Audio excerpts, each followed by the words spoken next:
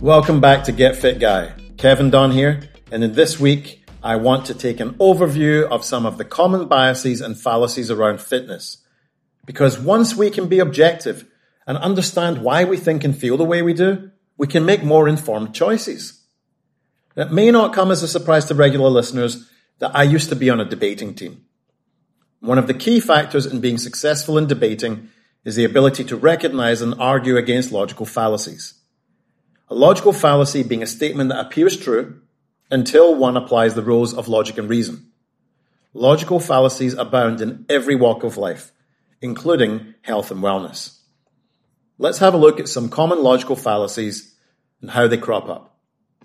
First, we have the straw man fallacy. This is where, in a desperate attempt to defeat another person's argument, one creates an entirely new argument and instead argues that. Instead of addressing your point, they set up this brand new straw man position, which can often look remarkably similar, and often they do it just to make you look more extreme. And here's an example from my own life recently. I commented on a post by a well-known vegan organization. It was a really aggressive and derogatory post, obviously targeted towards meat eaters. My point to them was that front-on attacking someone else's ideas is not a great strategy. Instead of attacking those of us who do eat meat, they should focus on creating a compelling argument for not eating meat. But more than anything, they should recognize that in a society, there will always be people who do things differently from us, and that's okay. In response, one angry carrot chomper said, "Right, we should just let people do what makes them happy, such as Jeffrey Dahmer and his cannibalism."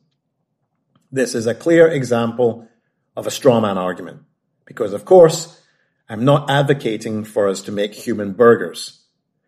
This poster wanted to disorient me, make me say cannibalism's wrong and abhorrent, which of course it is, but then correlate that with people eating meat.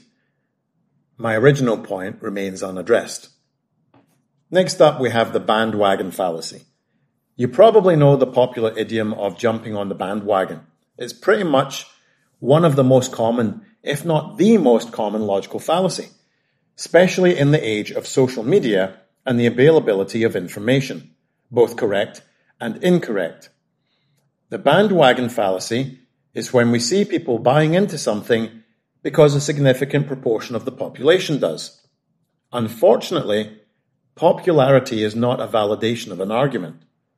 It doesn't take into account whether or not the population making the argument is qualified to do so, or if there's evidence to the contrary.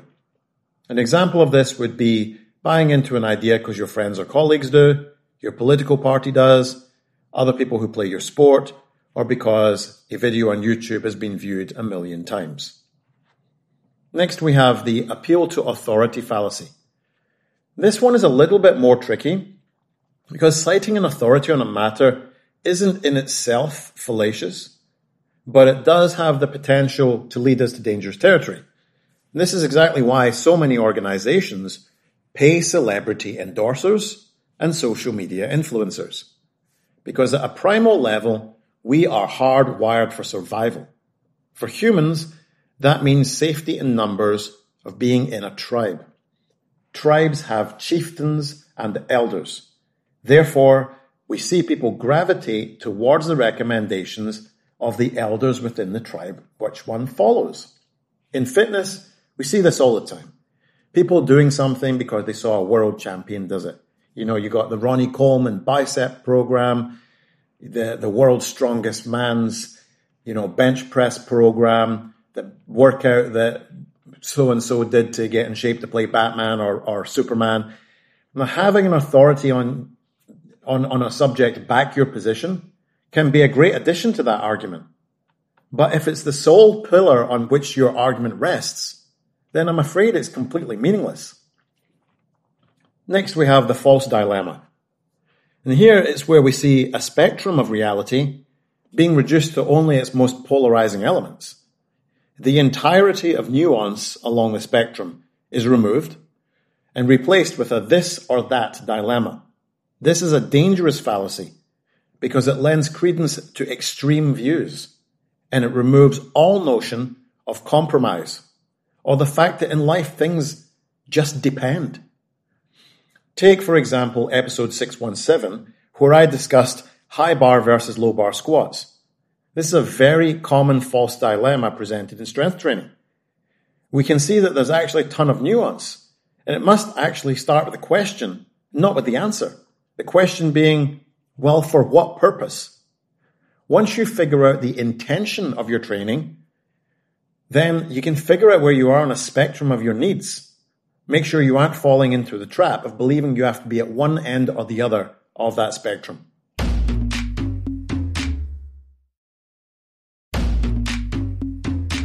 Next, post hoc ergo propter hoc.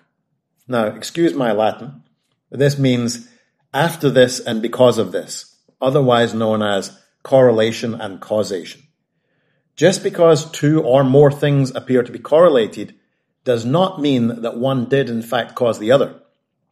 This can be very difficult to overcome in practice, despite being extremely easy to spot. And that's because people have confirmation bias.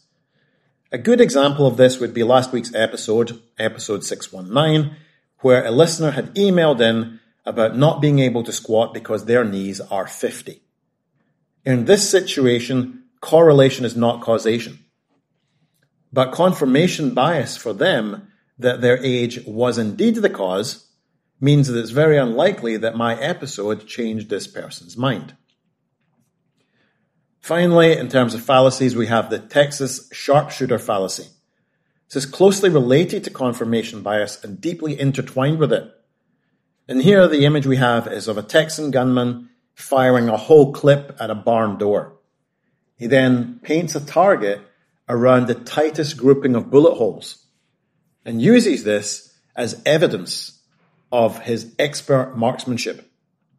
We see this when people start with an idea and then go on to cherry-pick data to prove their already predetermined conclusion.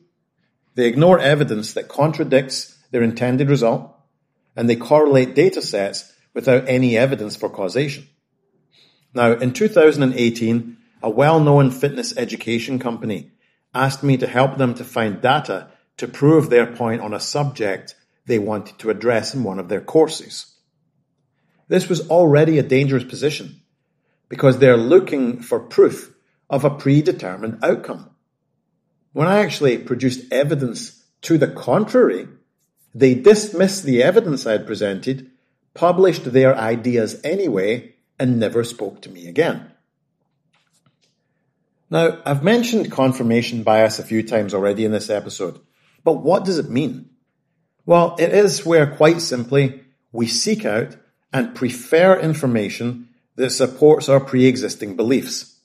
It's actually a cognitive error, or an error in how we see the world. Now, we all know that our eyes and ears are picking up millions of pieces of information, but our brain is subconsciously sorting this information out and only presenting us with the bits that it sees as critical to our continued survival. Think of your eyes seeing a shape in the shadows and that making you jump. That's because seeing a threat to our mortality is a very important survival mechanism. In modern society, we don't have the same threat level, but our brains are still screening and sorting information for us. This leads us to ignoring information that we haven't indicated as being important to us.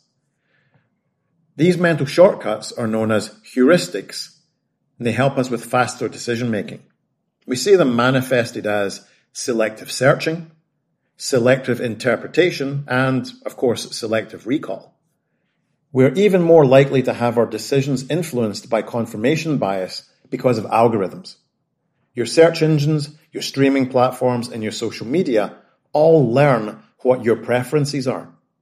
Then they recommend you other pieces of data that you might find interesting. It only does this based upon what you've already shown it that you like or enjoy. So you're only ever seeing things related to your own bias. So how do we avoid confirmation bias? Well, first of all, don't freak out about it. Heuristics are part of who we are as organisms, and mental shortcuts will always be formed. We can mitigate this by always researching thoroughly, making sure we seek out all sides of an argument, and by making sure that we get our information from credible sources.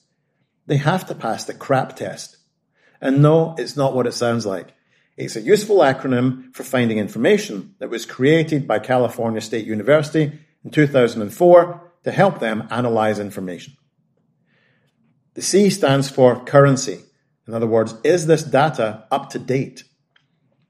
R is for relevance. Is the information relevant to your search? Authority. Who published the research, and are they credible experts in their field? Accuracy. Is this data supported by evidence? And purpose. Why was this data collected and published? Now that's it for this week. I hope that I've helped show that we're all affected by bias and fallacious thinking, but we can recognize and mitigate these biases, try to empower ourselves with the best, most relevant information. This will be incredibly helpful in fitness selection, but also in life as a whole. If you have a question for me that you'd like answered, please check out the Get Fit Guy Facebook page, where you can leave me a comment or send me an email to getfitguy@quickanddirtytips.com. Get Fit Guy is a Quick and Dirty Tips podcast. Thanks to the team at Quick and Dirty Tips, Adam Cecil, Morgan Christensen, Holly Hutchings, and Davina Tomlin. Our intern is Cameron Lacey. I'm your host, Kevin Don. If you have a question for me, leave me a voicemail at 510-353-3104 or send me an email at getfitguy@quickanddirtytips.com.